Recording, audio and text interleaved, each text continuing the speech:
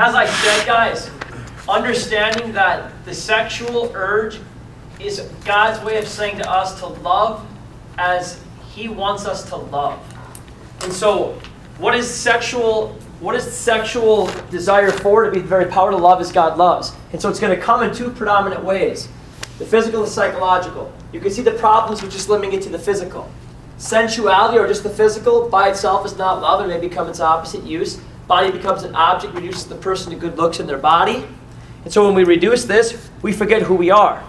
And so as I said to you very early on, what is my identity? I'm a child of God. Doesn't mean just a body. And this is the problem with pornography. We have to be very aware of it. We limit the person to just their body, and we don't even know the person. Is she here? Awesome. Hi. I'm just going to finish this up. Okay? So, we have that going on. One of the best examples of that is this. There's a dude in New York City. This page through, I have it in decent order. Who's an incredible chocolate sculptor. Okay? And he can take a look at you. So, we'll use Maddie. He can look at her just as she is right now. Right. He can sculpt her perfectly by looking at her once. Done. He can do it with 6 or 7 of you. He can do it with you, leaning against the table. Okay, if I was like, he could do it. So when you walk in and you see these, some people understand it as, okay, I walk in and I see these masterpieces of someone's creation. But other people come in and look at it with a different understanding of the human person and say, I want to devour this. I want to gobble it all up. I just want it for my own selfish desires. I mean, how many of us don't love chocolate? And we want to eat it, and we want to consume it, and we want to take it on. And it's there to satiate something. And so we're kind of using it to satiate a hunger. And that's how it can be with the body. And so this example of we miss the true beauty of God's creation when we limit our attraction to just simply being physical. So we can become enslaved to everything that stimulates our sensual desire. You go to sentimentality. Now we're looking at the femininity and masculinity of another person. Emotionally attracted to the way a woman carries herself, to the way a man presents himself, how they present themselves to the person of the opposite sex. Some of you don't even know or haven't even talked to a girl, boys, man across campus, and just the way they carry themselves, you're like, oh my gosh. She's very attractive. You never even said a word to her. I remember it. Opposite too. Girls to the guys. We can begin to think there's somebody that they're not even remotely close to being just by looking at them. It's incredible what you can experience in that. So a woman's feminine charm, a gentleman's masculine strength. This is all part of sentimentality, in which case we're attracted to somebody of the opposite sex. Now this no question, this can lead to selfless love. And I'm telling you, it starts out here, guys. Like I told you, love is attraction. You see them as a good, but I hope you can see them as a good, right? Not just a person, not just a body, but a person. It starts out like this. It can move to this. It can lead to selfless love, but we can become enslaved to our emotions. We have to be very careful of this. As I stated earlier, we get so caught up in how we feel. It's a problem, right? Because it then has to move to an act of the will. But love should integrate our emotions, right? With my wife, it can't be sterile. We need to have emotions involved with it, right? So if it's just this sterile act of love and there's no emotions tied in, there's no affective, that's not human, because there's no human formation happening. And so I have to be able to integrate the emotions into the act of virtuous love too. You should keep two people together even if they are physically apart. All right? Should keep two people together even if they are physically apart. Yeah, I mean, that everybody should go through that a little bit, right? And then where we can screw things up is this is Hollywood, The Bachelor, etc. We can be and fall in love with what we think they are and the idea of being in love and what the emotion gives us of thinking we're in love. And so, dangers we forget about the truth of the person. Okay? Now, this is kind of what I did with Tamara. I forgot about the truth of her not being Catholic. I clouded it with a lot of emotion and tried to pretend it wasn't there. And in the end, it was there and it was staring me in the face. And I needed to accept it. I needed to accept it. And so, we forget about the truth of the person. We tend to idealize the value of the person all out of proportion. You guys, I was completely doing this. I was going to leave the Catholic faith for her. I was going to leave behind the truths of a 2,000-year-old church of which I was baptized into for her, for feelings. And who was it that got the train back on the track? My brother, who said, use your darn head and think for a minute what it is that you're saying and willing to do. And so I was doing this very much. Okay? And then using each other for emotional pleasure. Disillusionment. I've seen people on college campuses, they actually have this idea that I love you, I think I'm going to love you, I'm very attracted to you, and they think that who they're dealing with is like Mr. or Mrs. Perfect. They get together and they come to actually know who the other person is, and they lived on this disillusionment for so long that when they actually get to know who they are, they break up and no one can see it coming. They're like, everything seems so good. And they had this disillusionment of who the other person really was because they never actually took the time to get to know the truth of the person. And when they did, they're like, it's not even close. And then don't write this down. But this is what happens. So you have subjective and objective love. This is the last slide. Subjective is the psychological situation, the feelings I experience. This is sentimentality. It's a spontaneous reaction to sexual values based on the attraction of a person's body, the emotional attraction of someone's femininity, masculinity, and it develops very quickly. This is what I had with her the first time I ever saw her. And it was just like boom, boom, boom, boom, boom, there it is, don't even know her. It was that fast. Okay? And it should be that fast, but the problem is we can't limit it to that. And what should it be moving to?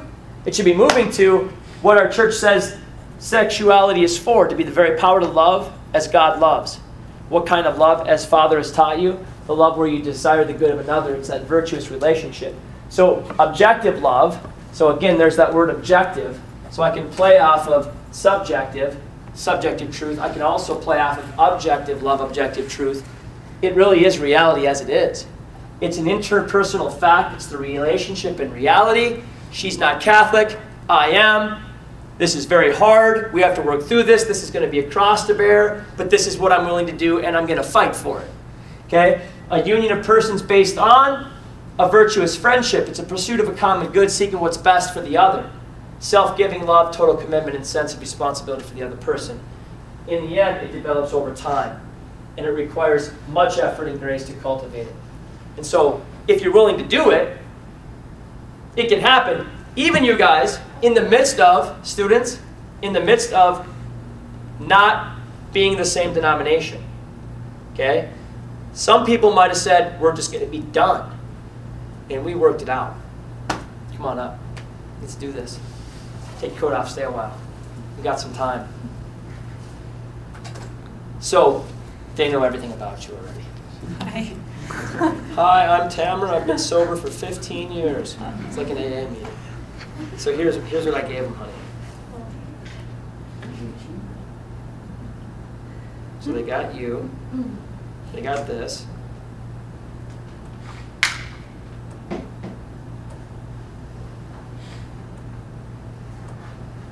They got a lot of stories about this kid.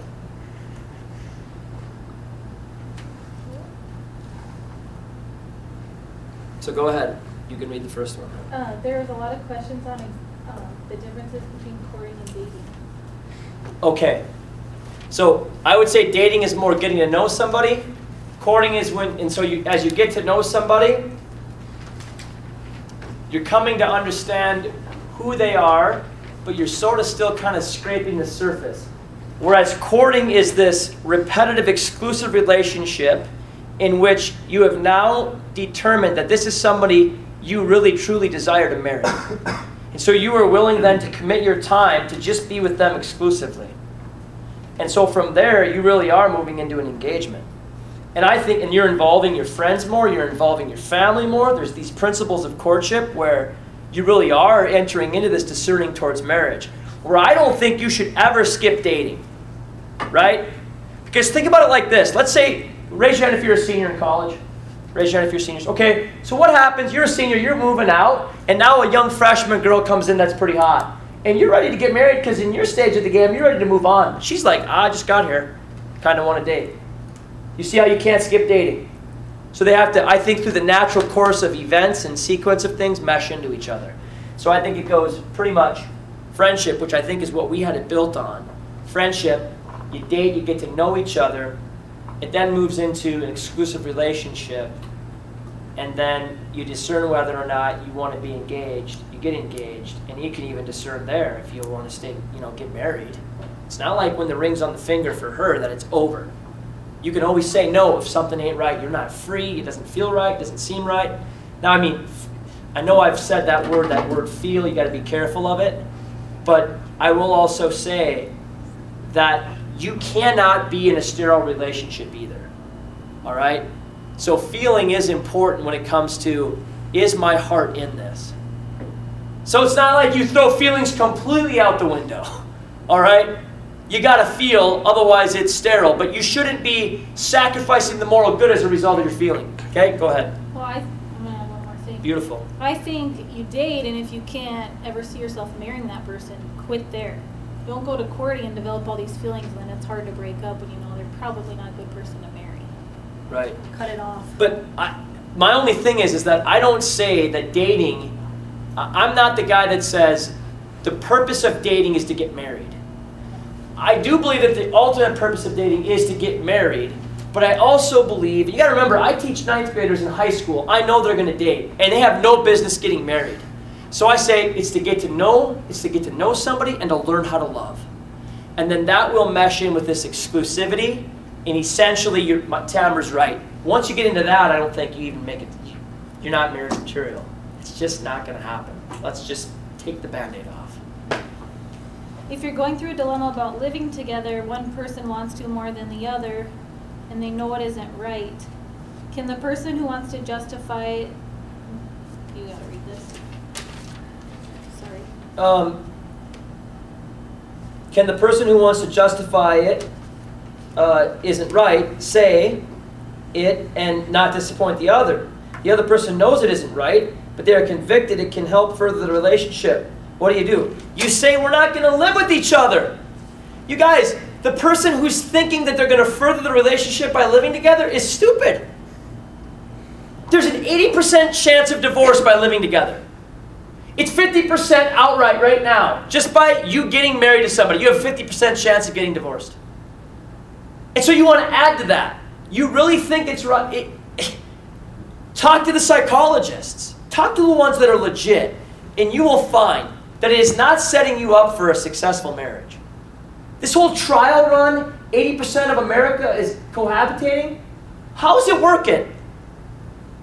What's the divorce rate? It's actually above 50 now. It's 55. It doesn't work.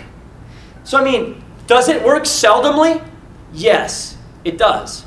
There's a chance, there's a sliver it's going to work. But I'm going to tell you this right now. I don't want to chance the faithfulness of my marriage. I don't. It's forever.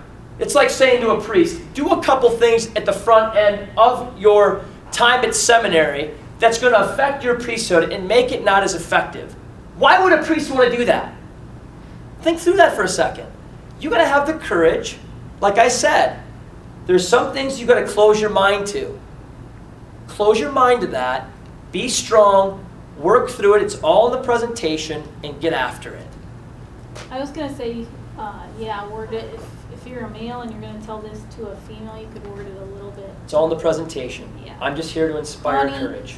I love you. I want what's best for us. I want our marriage to last. Yes. So I don't want to live together and jeopardize that or something like that. Very Send good. her flowers. Very good, honey. Something. Very good. That's why I keep you around. We balance each other out. How are you called to the vocation of marriage? And I'll start by saying I guess I never even considered anything else. I'm sure stemming from the fact that I wasn't Catholic growing up, so I surely didn't consider becoming a nun. But I've always been into kids. I always babysat growing up and just knew I wanted a family. Yes. How about you, Reed? I would say that at that time that I was actually even remotely thinking and discerning to go into the seminary, I was a fifth-year senior by the time Monsignor Tom Richter had gotten to me as the director of vocations. And so he sat down with me one time. I was dating her. I was a year into dating her.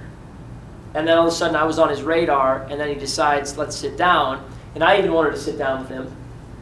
And I needed more than anything, I needed him to talk to me reasonably.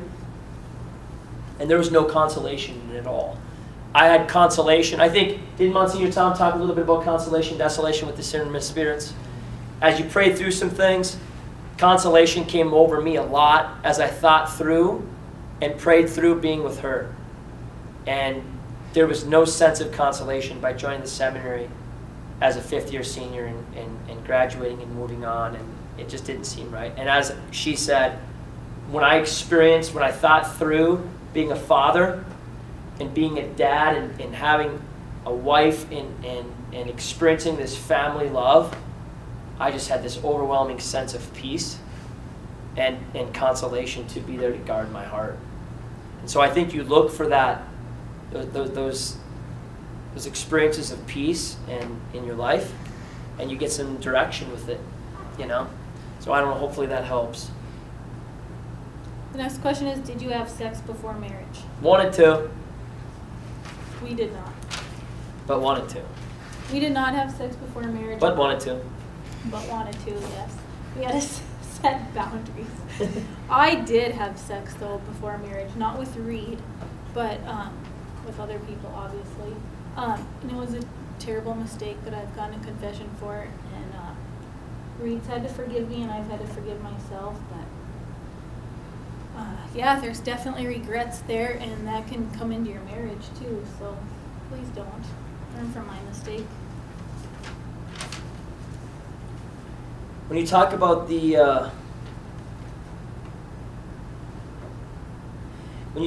future with someone that you've been dating for a while, what should you ultimately talk about? Go ahead, you can start it off. And I mean, I think we can probably formulate dating and courting together. Yeah. I mean, in the beginning stages, like your first date, you ain't going to be like, so, what do you think about marriage? So, I just think talk about future goals so that you're kind of on the same page, where you might want to live, how your families are going to be involved in the relationship, kids. Using NFP is a big one to talk about. You don't want your husband or wife pushing the pill on you. What else? I always said to the marriage and family students the 5 F's. Number 1, how is your friendship? So you have to be thinking about that, talking about that. How is it realistically? Look at the objective reality of it. Number 2, what do your friends and family say? Number 3, where do you want to be financially? How does that measure up? Can you provide? You should be talking about these things. Where do you want to end up? What do you want to do? You want to be a pharmacist? I want to be a teacher. What's that going to look like?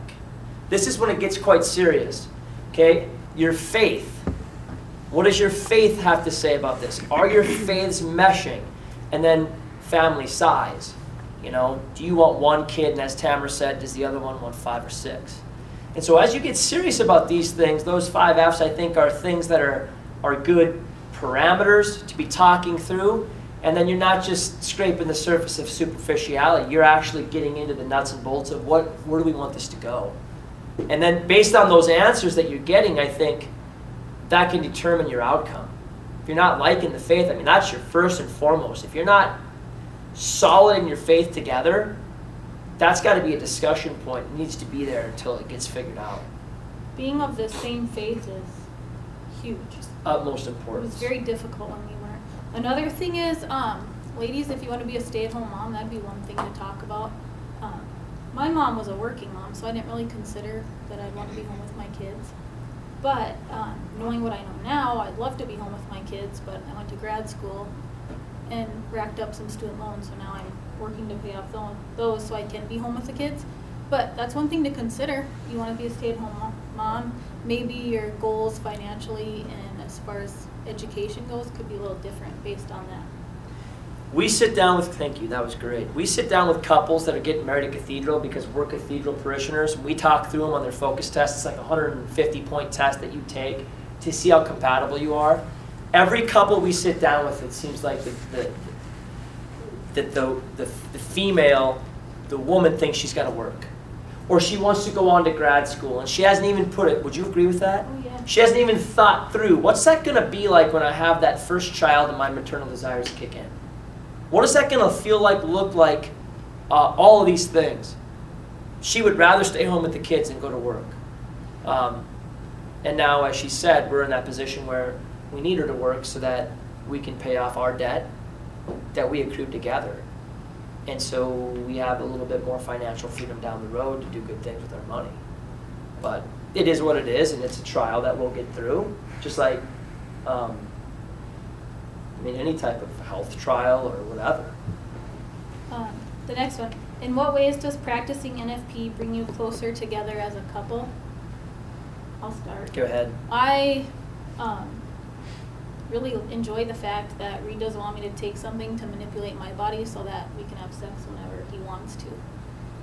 It doesn't make you feel used. You feel like, you're both in it together, obviously, but I have plenty of friends and my sister who's on the pill, and then her husband just expects it whenever he wants it. She's like an object now. Whereas when we're going to, we have to talk about it. Okay, do we want a kid? Should we wait? And then there's times we have to practice self-control, which is always good for both of us. Which is very hard. Which is very hard because if you want to avoid pregnancy, the time that it's hardest to avoid pregnancy, because guys always want sex. Most, rational, normal, healthy guys. And then when she's most fertile is when her libido is the highest. And yet, if we're trying to avoid, then we need to say no to it. So you can see how this can become very hard in the natural course of how physiologically the bodies work. And so, with the pill, your libido is always low. The three effects of the pill is a low libido, moodiness, and increased weight. So yeah, sign me up for that, right, girls? One thing it also does is makes you, I guess, more prayerful as a couple because you're always sort of discerning what God wants from you. And then the pharmacist in me is going to talk about how terrible the pill is because I refuse to dispense it. It's a group 1 carcinogen, just like asbestos is to lung cancer. It's terrible for you. I could go on and on about the research and how bad it is for you and how it increases your risk of breast cancer, how when you're on the pill and then you get pregnant and have this baby, its risk of colitis and Crohn's disease is higher.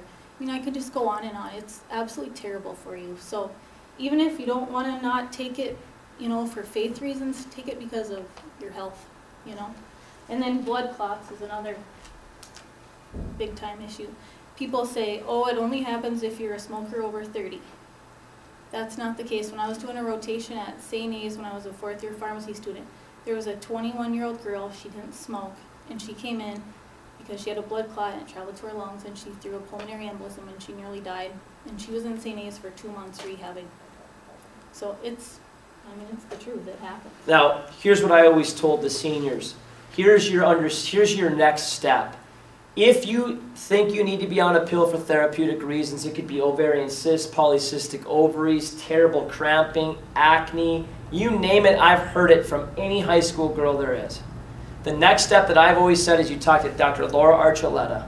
And depending on what it is that you think, because most of the time a young lady goes to the doctor and the doctor just says, get on the pill. And it's the only really serious thing that takes a body that's working properly and makes it work improper. It's saying that your fertility is a disease in a certain sense. Okay, that's if you want to use it to have sex. Let's say it is a therapeutic issue. She's going to then look at what it is that you need based on what it is you're experiencing, girls.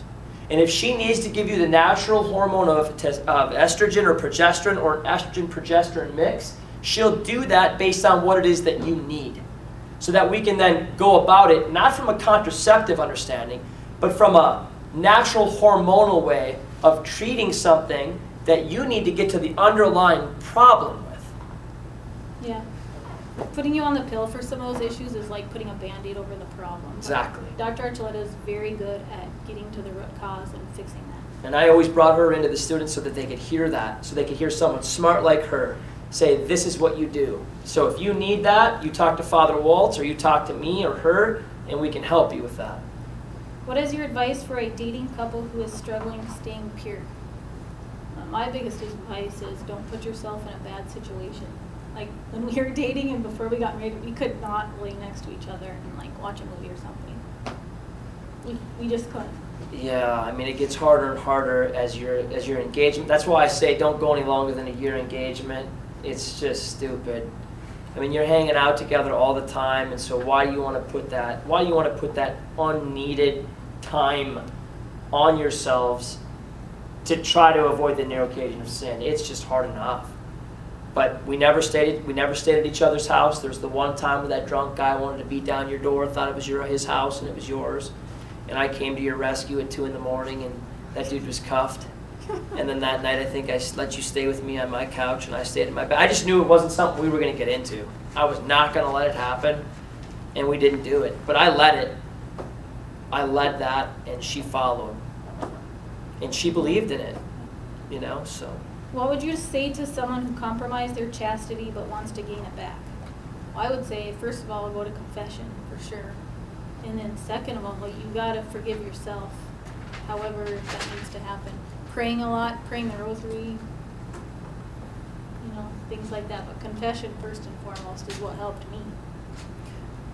Your first thing is to get right with God, neighbor, and church through the sacrament of confession. And then my wife is right on. You have to forgive yourself because nobody loves you more than God. His love never changes for you. So you got to forgive yourself because God's already forgiven you through the sacrament. It's done. And so now you just got to move on. You can't sit and dwell on that because that's not of God. And you have to love yourself. And just remember, but here's the thing. When we sin, it's like it's like a record. We're putting those grooves in our soul just like a record has. And when we go to confession, it doesn't all of a sudden take away the grooves or these remnants of sin. It takes time. And you have to work through that through prayer. You have to work through that coupled with the sacraments that the church gives through virtuous actions. It doesn't just happen. So you got to remember, as long as it takes you to get in great shape, think about how long it takes you to get there. It doesn't just happen where your soul is right where you want it to be. So be easy on yourselves. And be honest with the person you're going to marry. Don't try to hide anything from them. Mm-hmm. You don't have to go into details. That doesn't help anybody. But just be honest about your past. What's your favorite part about being married? You go first. My favorite part is children rescue love from boredom. You watched those boys just beat the hell out of Father Waltz. He loved every minute of it. We loved every minute of it. And those boys just love being boys. The human formation part of the family, of just that, the social structure of the family. It's not perfect. Our family isn't perfect. It's messy. It's good. It's bad. There's joyful times. There's sorrowful times. It's very similar to the Christian life. And then how do you allow this to happen, to function, to work? The challenge of it is a phenomenal thing to me. It's not easy, but I just love the fact that I have started a family with this woman, and we now have the challenge of bringing each other and these children to heaven. That's the ultimate goal in life. Wouldn't trade it in for a second, ever. The whole dynamic of the family life is incredible. My favorite part of marriage, is just doing stuff as a family without phones or TVs or anything like that. Just going to a park and playing tag or chasing them around. Just moments like that where you're in the moment playing. It doesn't happen often, but it's... We don't have a TV in our living room. We have a TV downstairs. But I'll tell you what, we feel the tug of this digital media world where our boys, she just got an iPod for Christmas, and we had to give up video games for Lent. Because, these kids just want to sit on it. They just want to sit on it, and it would be the easy thing to do as a parent. It would just be easy. But it's not what they need. It's not what they need. They need human direction. They need human formation. The average teenager right now texts 40,000 texts a month. Did you know that? I just heard that statistic today. And my kids would be right in on that. The students at St. Mary's are. I won't let them have their phones out unless it's for a lesson. You're looking me in the eye and we're going to sit and we're going to talk. We're going to be together. How did your parents end up reacting when you converted to Catholicism? Why did you wait 2 years to be in full communion with the church? 2 years into your marriage. Well, that's a good question. Discuss that one. Well, I waited because I wasn't convicted, I guess, until then.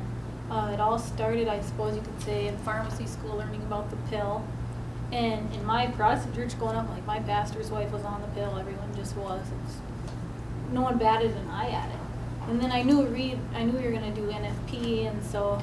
Can I just say, and no fault of their own, because that's all they knew to do. Right, yeah. So, they're great people. Mm-hmm. But anyways, I was in pharmacy school learning about the pill, and I, learning about the mechanisms, you start to think, well, maybe it does cause abortions and things like that. So that's the first time I thought to myself, oh, maybe the Catholic Church is right about something. And then after that, I was more open. And then I read Scott Hahn's book, The Lamb's Supper. It's about the Eucharist. It's wonderful. And then that's when I realized the Eucharist is the true presence of Christ. And so then I knew I wanted to be Catholic. You know the mechanisms of the pill, right? Prevents implantation, dries up cervical mucus, prevents ovulation, dries up cervical mucus, and then prevents implantation. The third one, brain's fried. Right now. I know. Third one is an abortifacient. How did your parents end up reacting? Well, I was afraid to tell them. Did you tell them this? No. Well, yeah, I didn't want to tell them. Because they're not just like any Protestants. My grandpa founded the church in Rapid, the E-Free Church, and my parents founded the church in my hometown, so this was a big deal. So I didn't tell them till, 2 years later? Yeah, you didn't tell them. And I didn't tell them Reed did. I was scared to death, you guys. I've never, disappointed my parents in my life, and then this was going to be a big one. Yeah. So I kept praying for strength, and every time we'd be around them, I'm like, I'm going to do it this when Reed students kept saying, did you tell your parents yet? No, did your wife tell her parents yet that she's Catholic? So I kept praying for strength, and they're like, hey, Relax. every time they came to town, I'd be like, hurry, put Mary in the closet. Mom and Dad don't know yet. We did hide the crucifix. We didn't have anything out that was Catholic. I mean, I'm trying to tell. Hey, I'm putting myself in their shoes. My son, he's dating a girl that's not Catholic. How's that going over for me? Trying to walk a mile in mom and dad's shoes here. And so... Anyways, Reed finally told him, and I think they handled it well. Huh? Yes, they did. Tell them what they said. We were going to move down to Nebraska, and I thought, if we're going to Nebraska so you can head up this home infusion department, they're going to know our family dynamic before we go down. So we had said yes to a job, so I called them and said, Tamara has been searching for truth. And a long story short, I said, in the midst of her beautiful gift of faith, this search for truth has led her to the Catholic Church. And so I just want to thank you for the foundation of faith that you provided your daughter, because it's unparalleled. And they're like, well, we know you guys love Jesus Christ, and that's the key. So as long as your family is rooted in that, Godspeed kind of a deal. So I was like, wow. It says a lot about her father and mother. If a potential significant other is completely closed off to any kind of organized religion, is a relationship even worth pursuing if you are Catholic? How long have you tried to have these discussions with them? I think if they're completely closed off, yes, it's not worth pursuing a relationship. But not after the first discussion. Oh, no. How many discussions have you had? Give them a little time, but I mean, I'm not saying, if they're not a Christian, then I for sure don't think you should ever even consider getting married. That's biblical, right, honey? It's Catholic. It's the disparity of cult is an impediment to marriage unless they decide that they want to move into the religion of Christianity. Here's the thing, I have coworkers whose husbands don't go to church, and they're not really interested in it. And it may be fine when you're in this honeymoon phase, all in love. But as that wears off, it gets to be a serious burden when my coworker is waking her kids up and taking them to mass by herself and her husband's laying in bed. I mean, it's a joke. It is. That's It's a burden on my coworkers. Girls, you're not changing a dude. You can think, missionary date. I'm gonna change him. What? You gotta wake up and use your head. God gave you a head. God gave you an intellect. And if you've been beating your head against the brick wall of I'm changing him for 1.5 years, 2 years, and there's nothing happening, consider this divine providence tonight.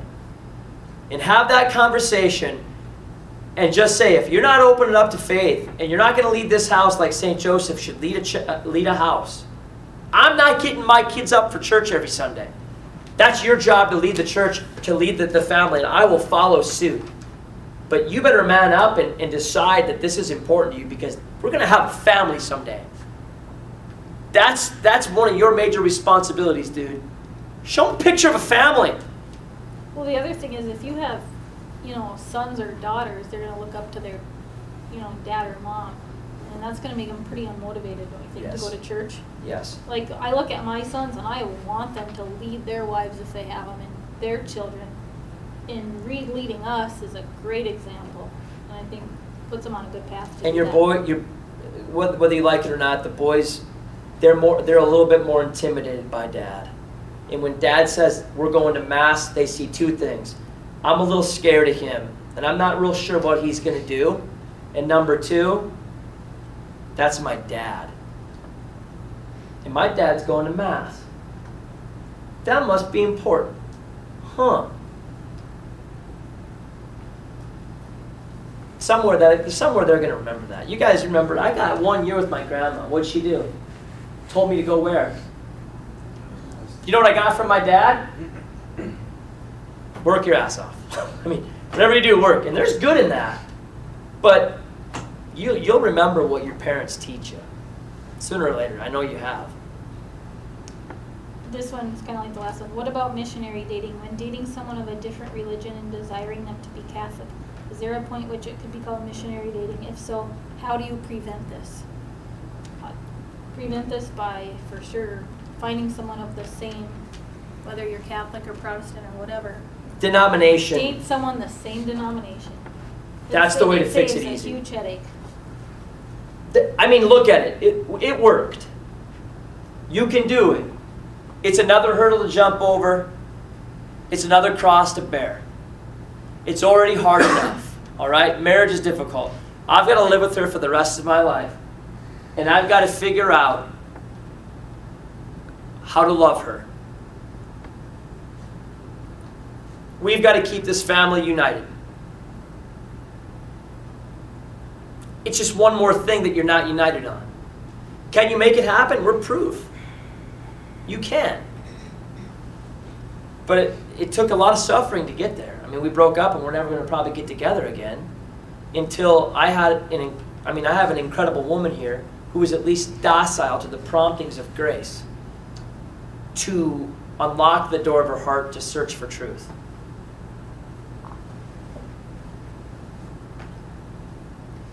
If you are in a relationship with someone who is baptized Catholic but doesn't live out their faith as they should, how can you help them practice their faith better? That's a good question. Ask them to go to Mass, lead them in a rosary. I don't know. What do you think, Reed? I totally think... Go to confession together. Yeah, that's not going to work, hon. They haven't been practicing their faith. The last thing that they want is confession. You have to be a good example to them. You have to love. Now, if they need confession, encourage it. But you have to love them, and you have to show them that you are a joyful person by the faith that you're plugging into. And if you can show them that joy, and that you enjoy your faith, and that you love it, and that you're passionate about it, they're going to want some of that. Would you agree? And that's what Pope Francis is all about right now. He's knowing how to hit this up right. Make the faith attractive. And once it's attractive and they want it, now you can start talking about these deeper things. Okay? But your example is key in this, and then you can't be afraid to bring up some of these things as you're living that out. And then Tamara's right. As it works out, then pray your rosary together and go to confession. But they'll see that you're doing these things slowly but surely. They'll see your rosary hanging in your mirror, or they'll see you have a rosary and what are you doing with that? Well, they know you're praying it. The biggest way you can help them is just by living it. Yes. Living it. You don't have to say anything, just live it. Exactly. How much time do you have? We got some time. Okay. Is there anything in this journey that you would redo? You go first, Jenny. No. I would. I wouldn't go to get my doctorate so I could be a stay-at-home mom. You've probably already realized that. I would still have you do that. You're my sugar mama. You said you struggled to be a Lutheran because you were raised Catholic. Do you think if you were raised Lutheran or any other denomination that you would have found the truth in the Catholic Church? Sorry, I was still thinking about the sugar mama. I completely spaced out on that question. Did you read it again? I'm dead serious. I think I would have, only because I've always been, even when I was in the Protestant faith, I was always kind of searching for something more, or I guess the truth. Here's how I look at it with her and me. Go to the cave analogy. Okay, you're down in the cave and you're looking for light. Have you ever heard this one? Okay, and you have the old, you're looking for light, you have the old headgear on for light. And you're like, oh, I see some light. Awesome. Okay? But then, if you're looking for light and you come out of the cave and it's completely bright outside, you see the fullness of light. And so what you were going for is light. Now, fill in the blank and put truth in there. Tamara was on a mission for truth. So was I. For me, why would I leave the fullness of light, truth, and go to some of it when I had the fullness? It doesn't make sense. For me. For her, I don't think if it mattered if she would have been Lutheran,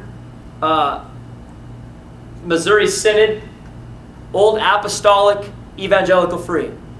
She was docile to what truth was. And I don't think she was going to stop until she found it. I just remember some things started bothering me about my church. And I love my church, I love it. But, for example, if there was an argument, two people in the church would argue about what a scripture verse means or something like that, they would go talk to the pastor. But if they didn't agree, there was no catechism to go off of, and there was no one higher up. There was no bishops or anything like that. It was the Bible and the pastor. And if they couldn't come to an agreement, well, then this guy would just split off and start having a different church. You know, and they just kept splitting off. There was no sort of higher power or anything I'm just to ground them back together. enjoying what you're saying. Anyways, just little things like that started bothering me. And that's why I think I would have found the Catholic Church eventually. And that's why the bishops in union with the Pope, the magisterium, which is the living, breathing, teaching office of the Church, whose task is to authentically interpret sacred scripture and sacred tradition, is so nice to have as a Catholic. Is it more healthy in a relationship for one person who is Lutheran to convert to Catholicism for the sacrament of marriage, or get married as separate religions and work through your differences together? Go ahead, honey.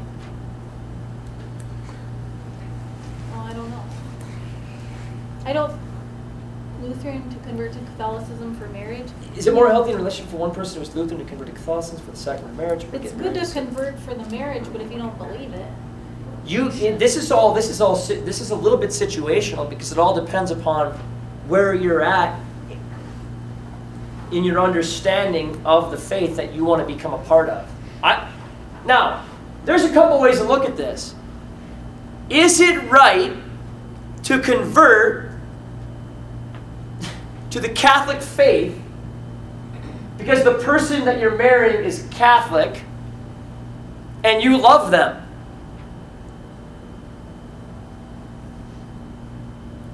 It's not wrong.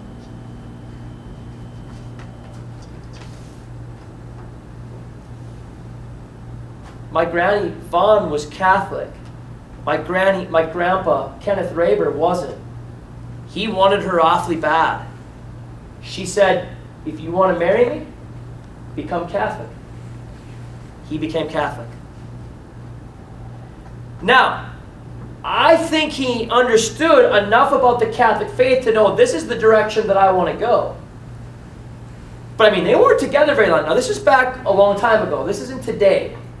But he then enrolled into RCIA and hadn't completely yet finished them, put a ring on her finger. And I very well think it can work.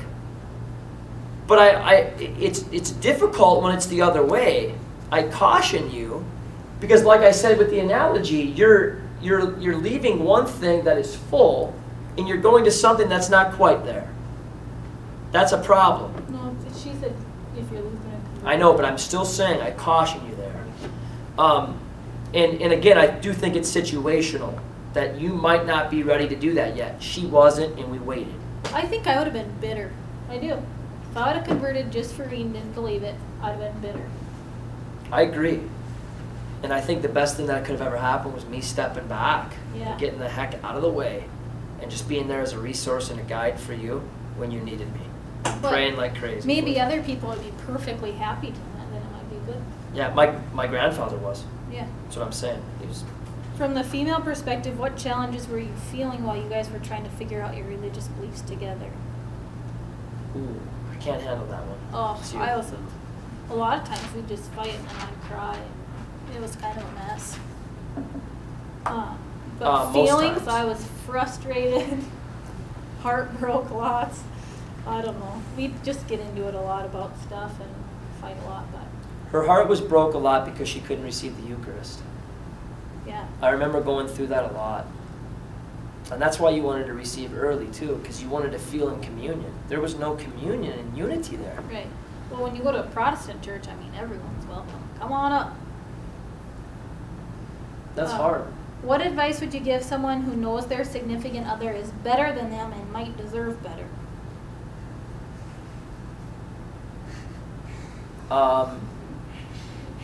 Just become better for them, I think. Become the best person you can be.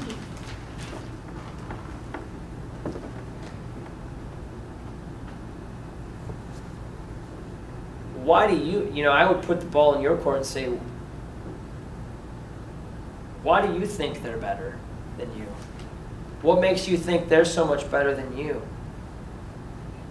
I guess if there's these objective qualities like I treat people like crap, I don't have a faith, I don't go to mass, then crank it up a notch.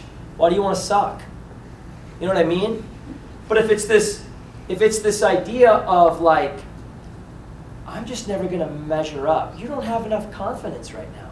I mean, if it's, I'm never going to measure up and it's this and it's that,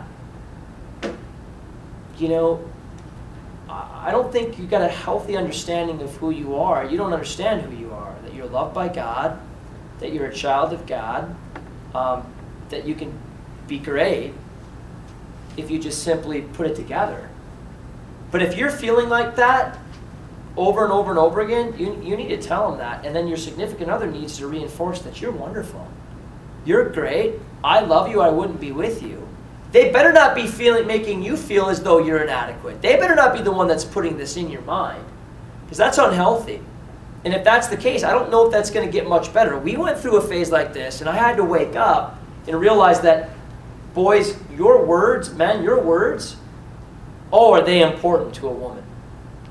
When you start talking to a woman, you better understand why you're saying what you're saying. You better understand that when you talk to them about the way they look, their weight, how they look, serious, how they look, their weight, all that stuff, I'm not telling you that you can't be truthful, but you better understand that that stuff is engraved in their minds like pornography is engraved in a man's mind.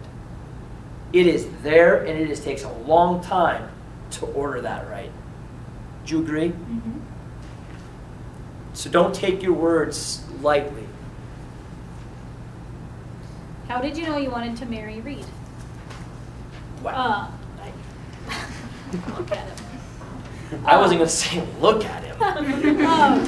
First of all, his faith. I love his faith. It wasn't mine, but it was a strong faith, and he was virtuous. And also, he had so many friends and was well liked and had a lot of good friends. It was easy. And I knew I didn't want to be without him. Did you ever question if your husband was the one you should marry? Was that just directed to you? Yeah. Oh. Why do you want to know? No. I mean, I have a lot to say about that one. Go ahead. No. It was directed to you. Let's stay on track. All right. Okay.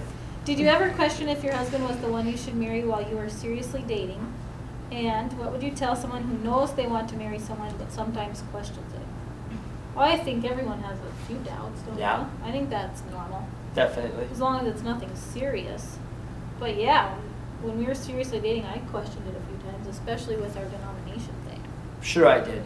I did too. But the problem is it wasn't this feeling of her forcing me into it. I was free when I said I do to her. I was free leading up to the I do's. If you're not free, you're really not.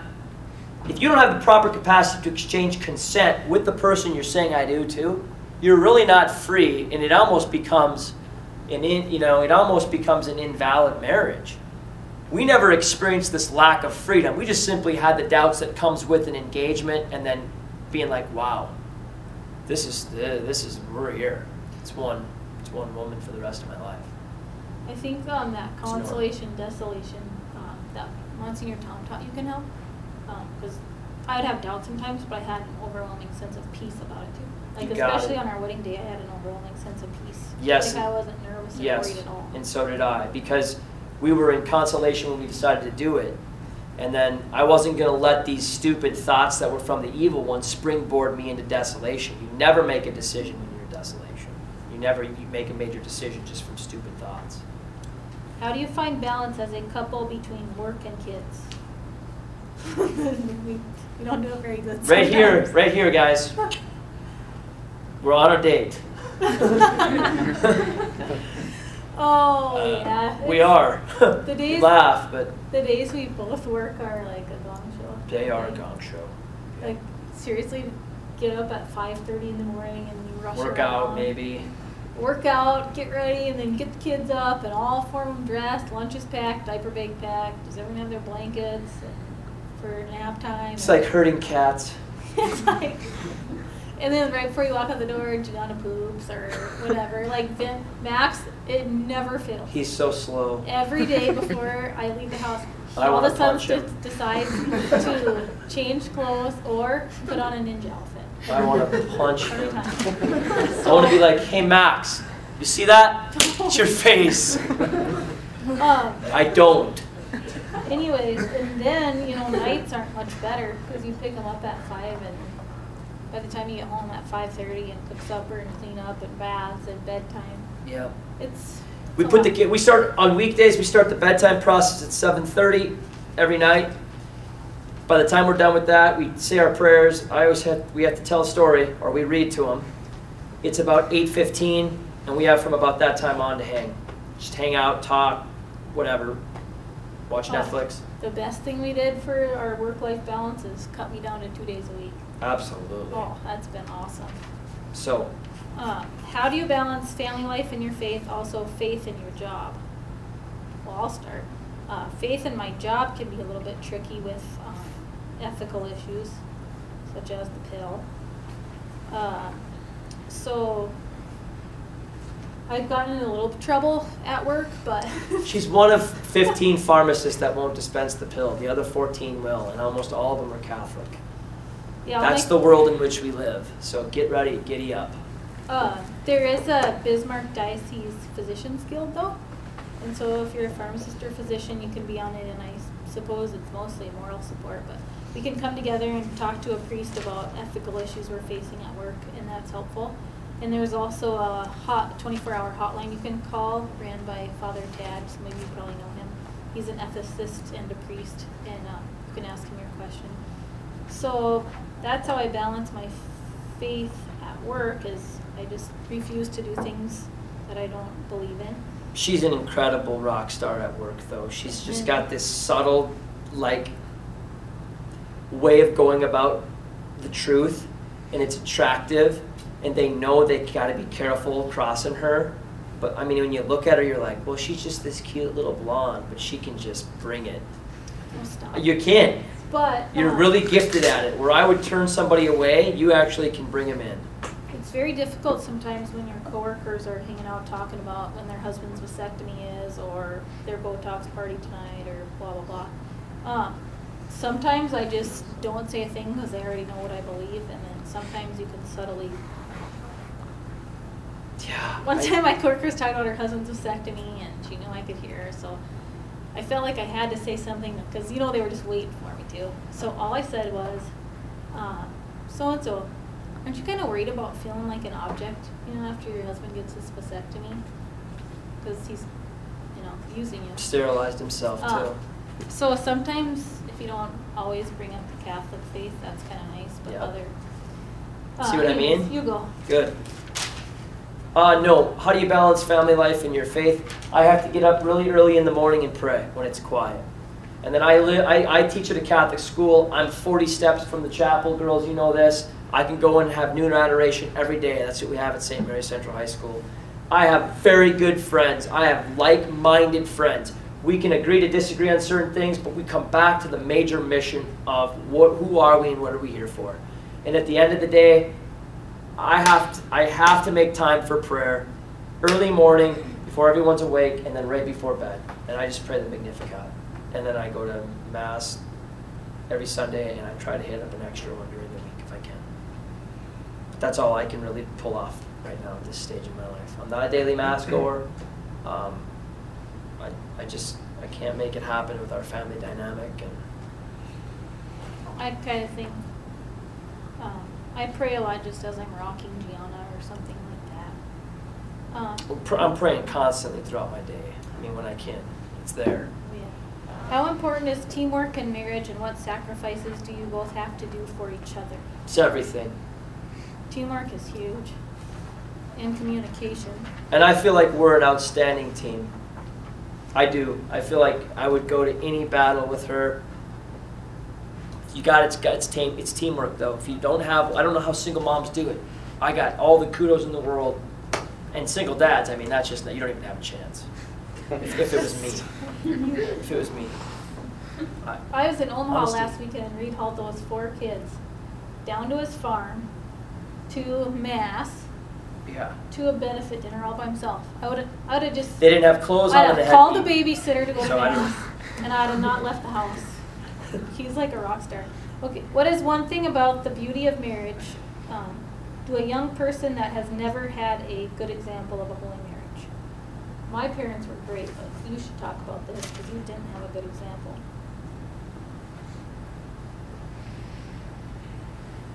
Biggest thing is they just need to see me. My boys need to see me loving their mother.